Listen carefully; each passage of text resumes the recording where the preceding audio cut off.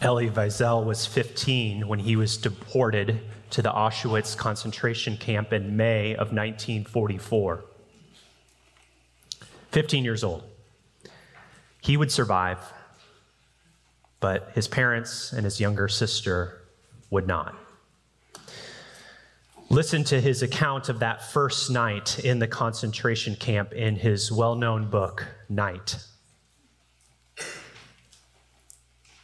Never shall I forget that night, the first night in camp that turned my life into one long night, 7 times sealed. Never shall I forget that smoke. Never shall I forget the small faces of the children whose bodies I saw transformed into smoke under a silent sky. Never shall I forget those flames that consumed my faith forever. Never shall I forget the nocturnal silence that deprived me for all eternity of the desire to live. Never shall I forget those moments that murdered my God and my soul and turned my dreams to ashes. Never shall I forget those things, even were I condemned to live as long as God himself. Never. Maybe that wasn't the way you were expecting me to begin my first sermon back after sabbatical with such a heavy tone. But our text this morning calls for this kind of tone. This morning, we're going to be grappling with the reality of injustice in Psalm chapter 10. I'd invite you to turn there now. Psalm 10, if you're using the Pew Bibles that are in front of you, it begins on page 475. As you're turning there, let me just remind you, the Psalms are the prayer book of the Bible, or the song book, the hymn book of the Bible. It's a collection of songs and prayers directed to the God of Israel. The Psalms contain prayers of confession, songs of thanksgiving, songs of praise, but over 1/3 of the Psalms are lament. And listen to Psalm 10:1, how it begins. Lord, why do you stand so far away? Why do you hide in times of trouble? Here we have, at the very beginning of Psalm 10, the psalmist lamenting a reality that probably all of us have faced, whether we believe in God or not. Where are you, God? The youth, just this last Wednesday, considered with Lindsay Matsuoka and youth group, a song of lament is a prayer in pain that leads to trust. A lament is a prayer in pain that leads to trust. And this psalm is multifaceted. It's not just lament, it's also a plea for justice. I wonder if you ever get angry at injustice, if you ever find yourself secretly hoping that the wicked will get what they deserve. Well, look at Psalm 10:2. In arrogance, the wicked relentlessly pursue their victims. Let them be caught in the schemes they have devised. Psalm 10 is going to also teach us not just to lament, but how to humbly channel our anger at injustice. How to humbly channel our anger at injustice. While none of us have faced the horrors that Elie Wiesel did, that we considered at the beginning in Auschwitz, I trust that suffering is a familiar companion to most of us, right? All of us.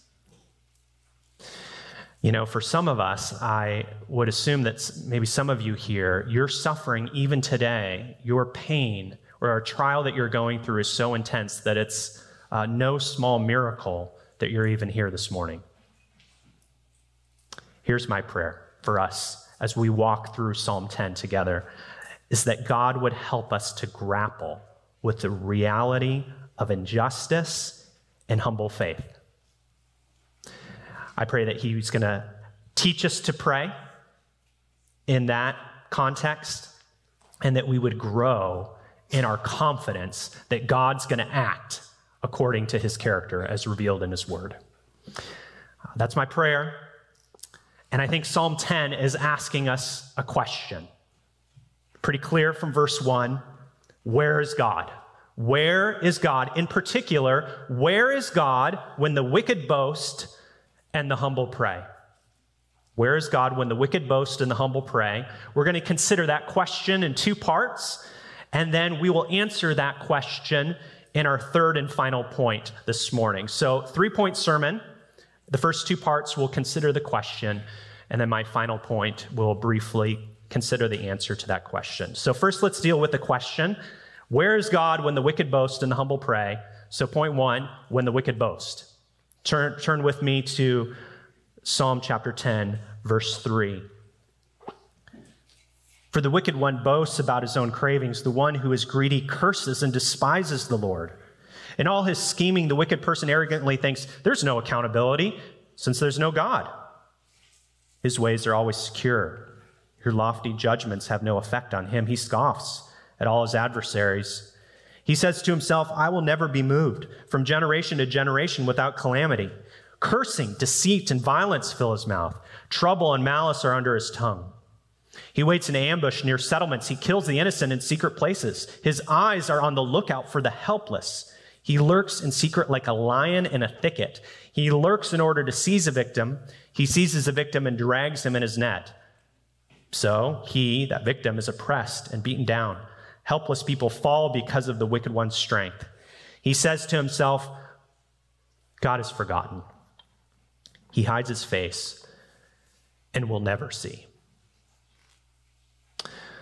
Well, we don't know if David, the probable author of this psalm, had some specific bad dudes in mind when he wrote this psalm.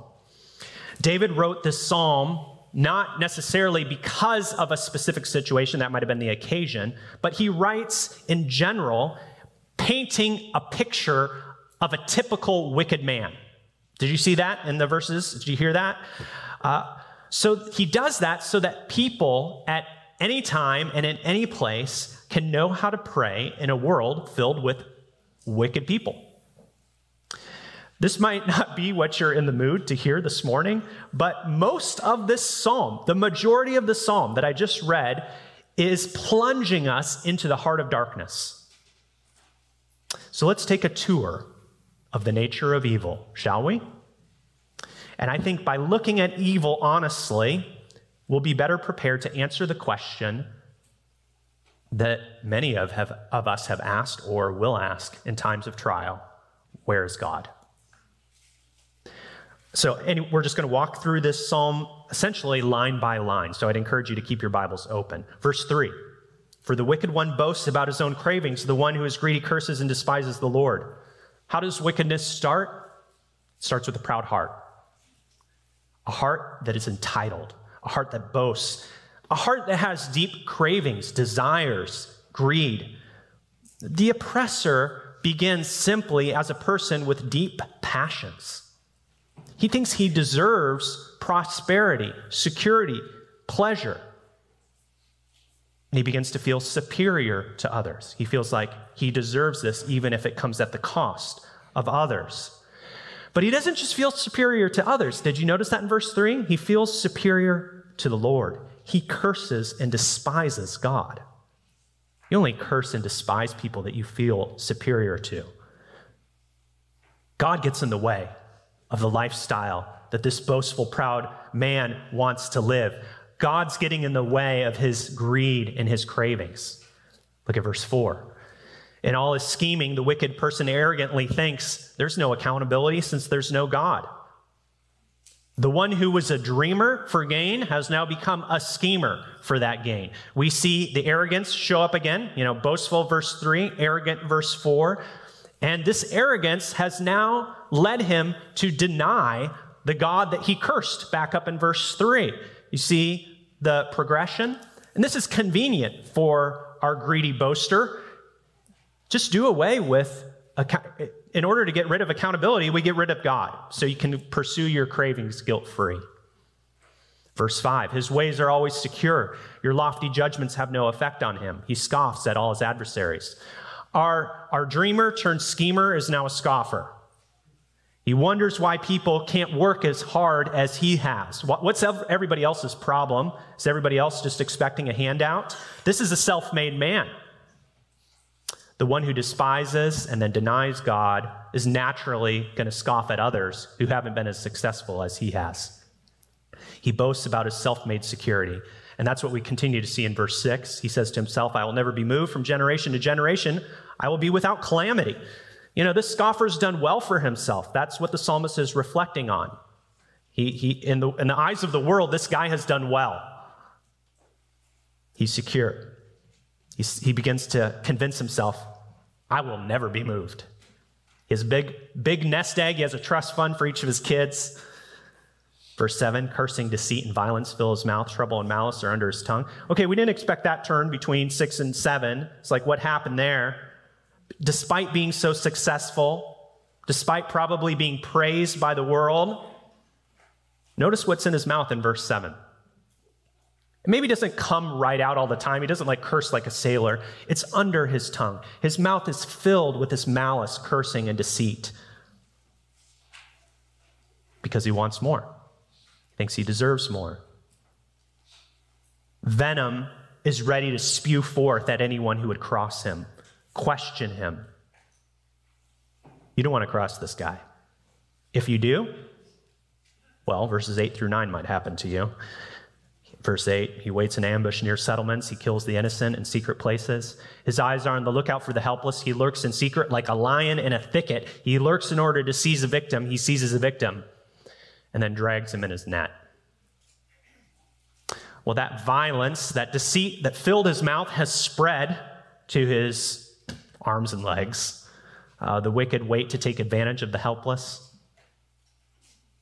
Now you might think, okay, when David probably wrote this psalm, maybe he was considering an instance in his life where where David was literally being hunted like an animal. Sure, yes, that might have been the occasion for this psalm. But it is poetic. This is not literal. He's not literally talking about lions in thickets, so that we might consider what this looks like today. I couldn't help but think of the online world. People lurking behind their devices, waiting to consume others for their pleasure. Message boards, comments, social media, waiting to spew forth hate, division, bringing people down to lift themselves up. Verse 10, so he is oppressed and beaten down. Helpless people fall because of the wicked one's strength. We've all seen this movie. The good king is overthrown. The bad king comes, begins his reign of terror. Maybe because of the lion in the thicket back in verse 9, I couldn't help but think of Lion King, when Scar overthrows Mufasa, and he uses his strength to just begin a reign of darkness. Verse 11, this is what the wicked man says. He says to himself, God has forgotten. He hides his face and will never see. All right, so we have looked through the window of Scripture at the heart of the wicked. This is the nature of evil. We've seen that his heart curses, despises, and denies God. We've heard him speak words, or at least have a mouth full of scoffing, deceit, and cursing. And now we hear him talking to himself. Did you notice that? Did you know how much self-talk there was going on? Verse 4, verse 11, particularly about God. And by verse 11, he's sure of himself. He's drawing conclusions about the way that God is because of his wickedness, because of his immorality. Since he has been able to get away with so much, since he's done well for himself, he concludes, well, God has hidden his face. And based on the past, based on this window of success and immorality, he will never see. You see the arrogance about the future because of a very small sample size in this guy's past? You might be thinking, I'm sure glad I'm not like him. And I don't think we are meant as the church to relate to verses 3 through 11. These are the oppressors. These are the wicked people. Yes, we have much in common with them. In fact, a point of continuity, it's at this point when wickedness and darkness reign that we realize how similar oppressor and oppressed can be in their attitude towards God. Doesn't it seem like God has forgotten that he has hidden his face, that he will never see when we hear of another school shooting, another miscarriage, another natural disaster, a lost job, financial insecurity, another war of aggression,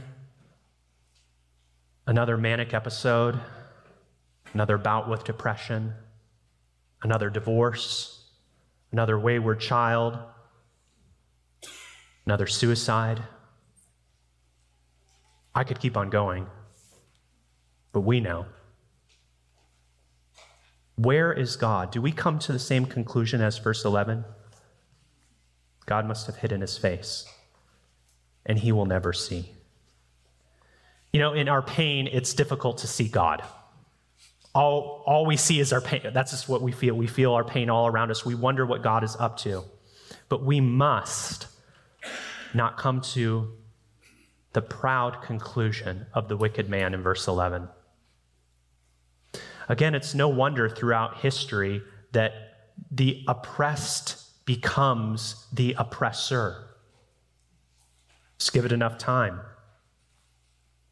Because the one suffering and the one inflicting the suffering can both easily enter the same self-made dark reality. God must be dead. God must not care. A world without God is the reality that the wicked create so they can do whatever they want. And it's the reality that the oppressed think they have no other choice but to accept. For if God were here, why?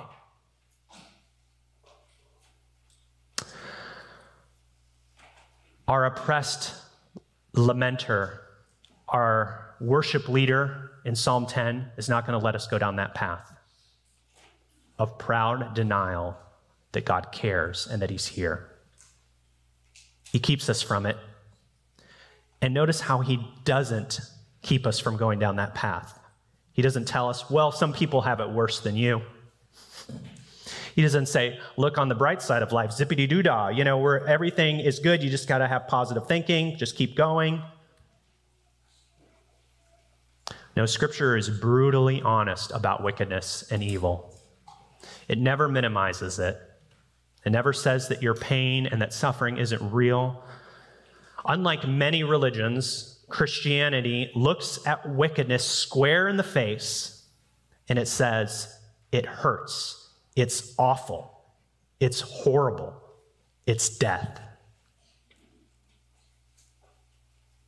But it doesn't then conclude that therefore God is dead or that he doesn't care.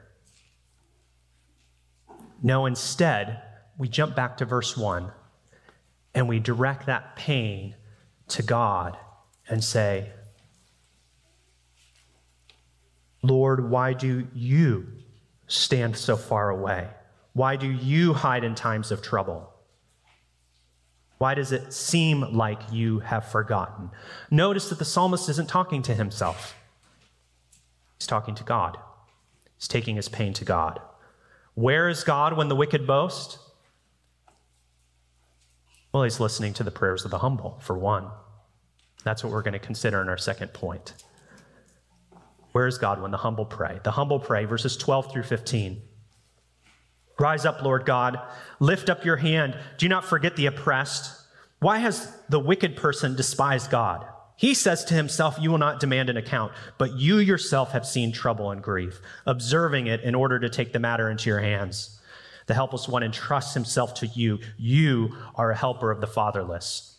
Break the arm of the wicked, evil person and tell you, look for wickedness, but it can't be found. The proud talk about God, the humble talk to God.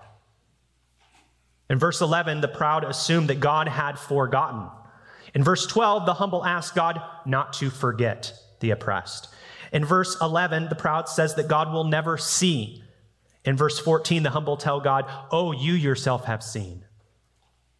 In verse 7, trouble was under the tongue of the proud. In verse 14, the humble pray, God, you yourself have seen that trouble. In verse 3, the proud despise God. In verse 13, the humble ask God, what are you going to do about all these wicked people despising you? We could keep going. You know, just the other day, I was feeling discouraged. I was feeling like I was throwing a pity party for myself in my head. And it was so easy to go down the downward spiral of just listening to myself, feeling like I am the victim. People aren't treating me right. And just listen to how someone else has wronged me, someone else doesn't understand. But in God's providence, I was meditating on the psalm. And I thought, what does the psalmist do? Does he just listen to himself? Or does he remind himself who God is and then direct those prayers to God? One of my favorite texts in all of the Old Testament is the end of Exodus 2, where the people of God, Israel, do this when they're enslaved in Egypt. Just read a brief section of the end of Exodus 2. The Israelites groaned because of their difficult labor, and they cried out. And their cry for help because of the difficult labor ascended to God. God heard their groaning, and God remembered his covenant with Abraham, with Isaac, and with Jacob, and God saw the Israelites, and God knew. You know, God was the one who put Israel in this situation. Israel could have grown bitter and said to God, forget you. You know, serving and worshiping and praying to you doesn't work. Like, it just doesn't work. We're still enslaved. And so we're going to transfer our loyalties over to the gods of the Egyptians because that's working great for them. But instead of accusing God and abandoning him based on their experience, they cry out to him. So in that passage there at the end of Exodus 2, we see the cry of an oppressed people. And we see God remembers. It's not like he forgot. What does it mean that God remembered?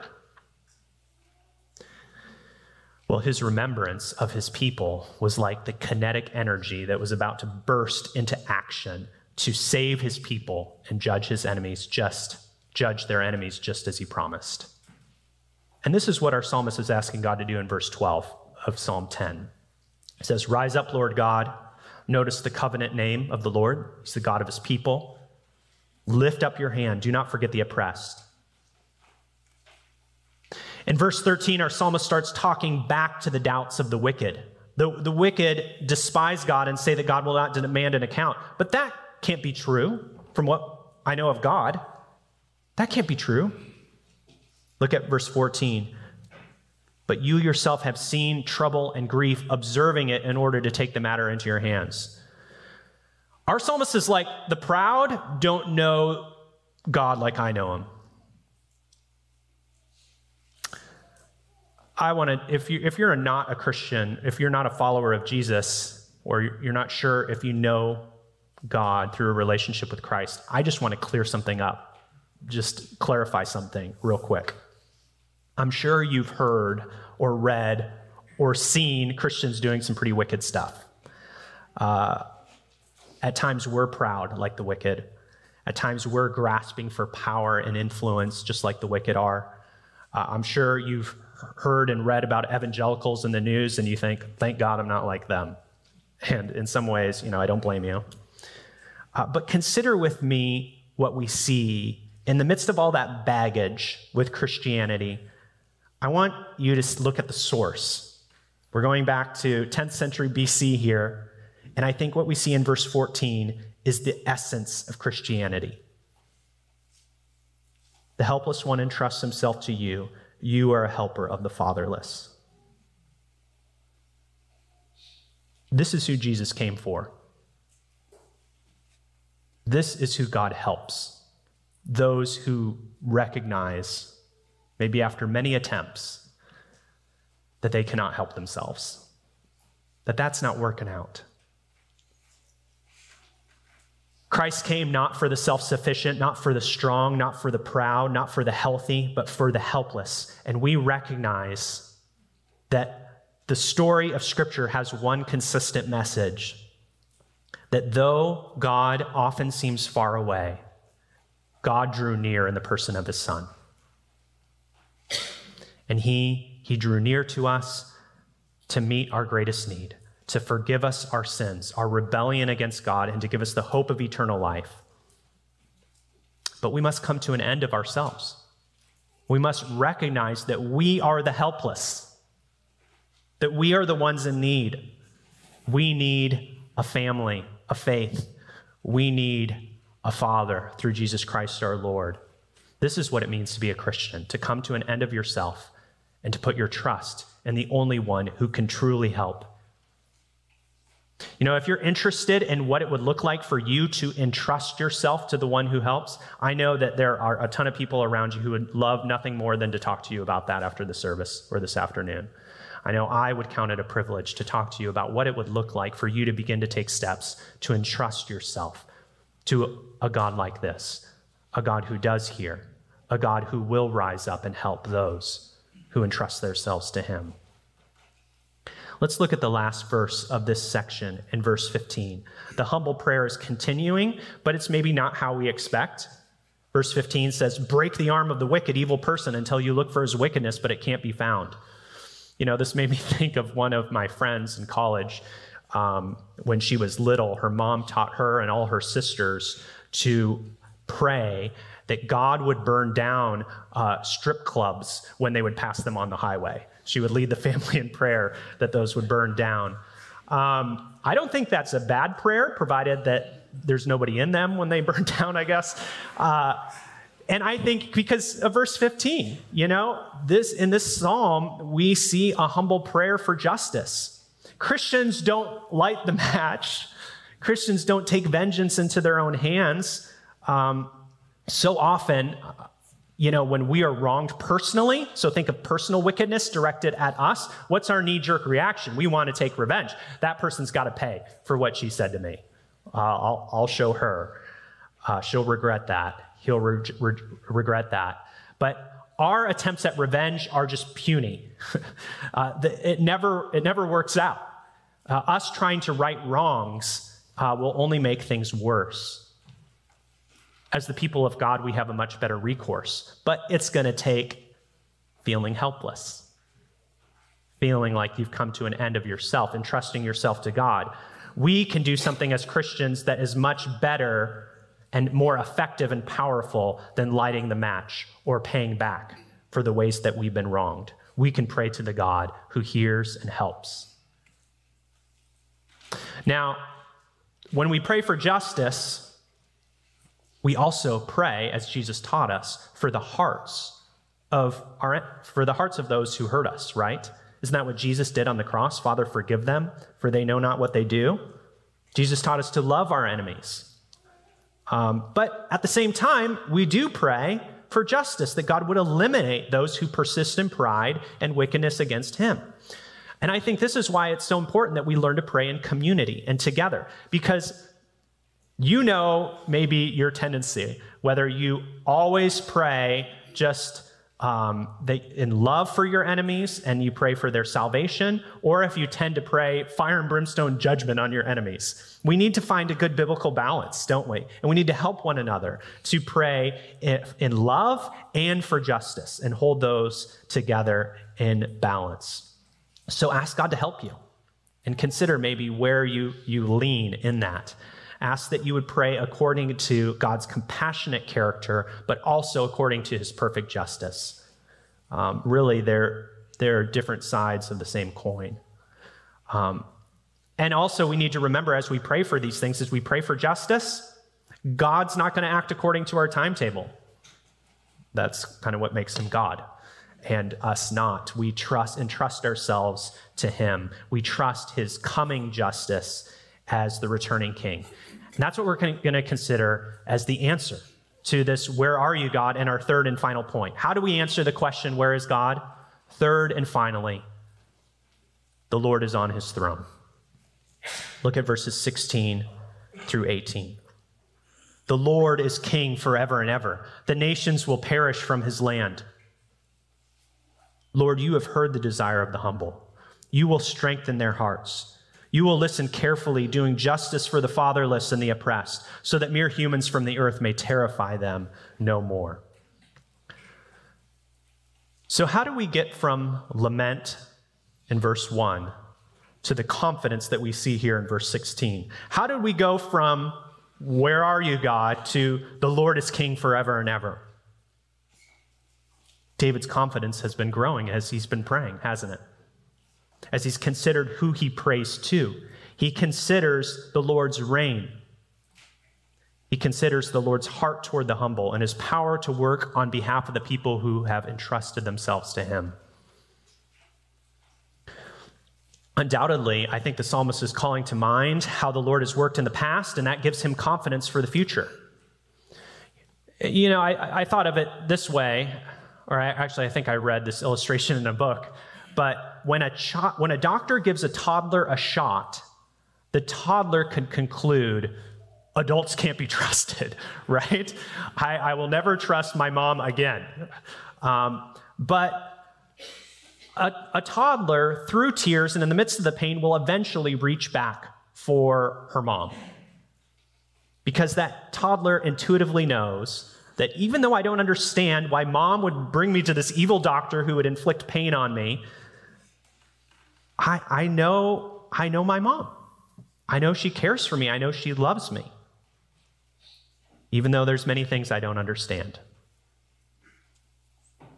Friends, we don't know why God inflicts the pain that he does on us. We hate it. We wish it would stop. Sometimes we get angry at God. But then we reach for him like a child because we know him. He has cared for us before. And because he is king forever and ever, we know we are in good hands. We will know he will forever care for us. So how do you know? How do you know, though, that he is king forever and ever? How do you know that he will continue to care for us? Well, Psalm 10 and all the Psalms of lament and cries for justice were taken up by our King of Love 2,000 years ago. The people of Israel were lamenting 2,000 years ago in Israel, where are you, God? Seriously, your glory's left the temple. You know, Rome is crushing us. When are you going to restore Israel? There's been no prophet for hundreds of years. Meanwhile, as they're lamenting, God was answering their prayer. He had drawn near. Only a few were given eyes to see that the king was among them. This man who was not who they were expecting. And isn't that how God almost always answers our prayers? This king who is lowly and humble in heart, as we considered last week. And he would be crucified. He would take up a prayer of lament on his lips, even with his dying breath. My God, why have you forsaken me? Not all that different from the lament we have in Psalm 10:1. Where are you, God? You see, our king, the Lord who is king forever and ever, he's pretty familiar with what it feels like to be oppressed. Like we saw in verses 3 through 11. He was oppressed and beaten down. The wicked seemed strong that dark day. And it seemed as though God had forgotten, that he had hidden his face. No, in considering the suffering of our king and how him on the cross was really his coronation to his throne, it made me think of the poem, Jesus of the Scars. It concludes this way. The other gods were strong, but thou wast weak. They rode, but thou didst stumble to a throne. But to our wounds, only God's wounds can speak. And not a God has wounds, but thou alone. We know that Jesus cares about our suffering because of his scars. We know he listens to our cries because he came to meet our greatest need. If this is how God would enthrone his king forever and ever, how will he not also hear the prayer that he taught us to pray? Your kingdom come, your will be done, on earth as it is in heaven. You think God's not going to hear that prayer? After all he has done? You think he's going to be deaf to his children who lament in their suffering? Do you think the humble and the wicked will go to the grave without an accounting? So where is God when suffering and wickedness swirl around the church and even inside of us? Here he comes. It's nearing the time when people will no longer say, "Where did God go?" but "Where did evil go?" Where is God? Praise God that we see him through eyes of faith and hope. And we say, "The Lord is King forever and ever. And he's coming soon to make all things new." Is that your confidence today? Let's pray. Lord, we come to you this morning confessing that we are often filled with doubts. Our pain often speaks louder than your word. We so often have a short-term memory rather than considering your faithfulness to us in the past.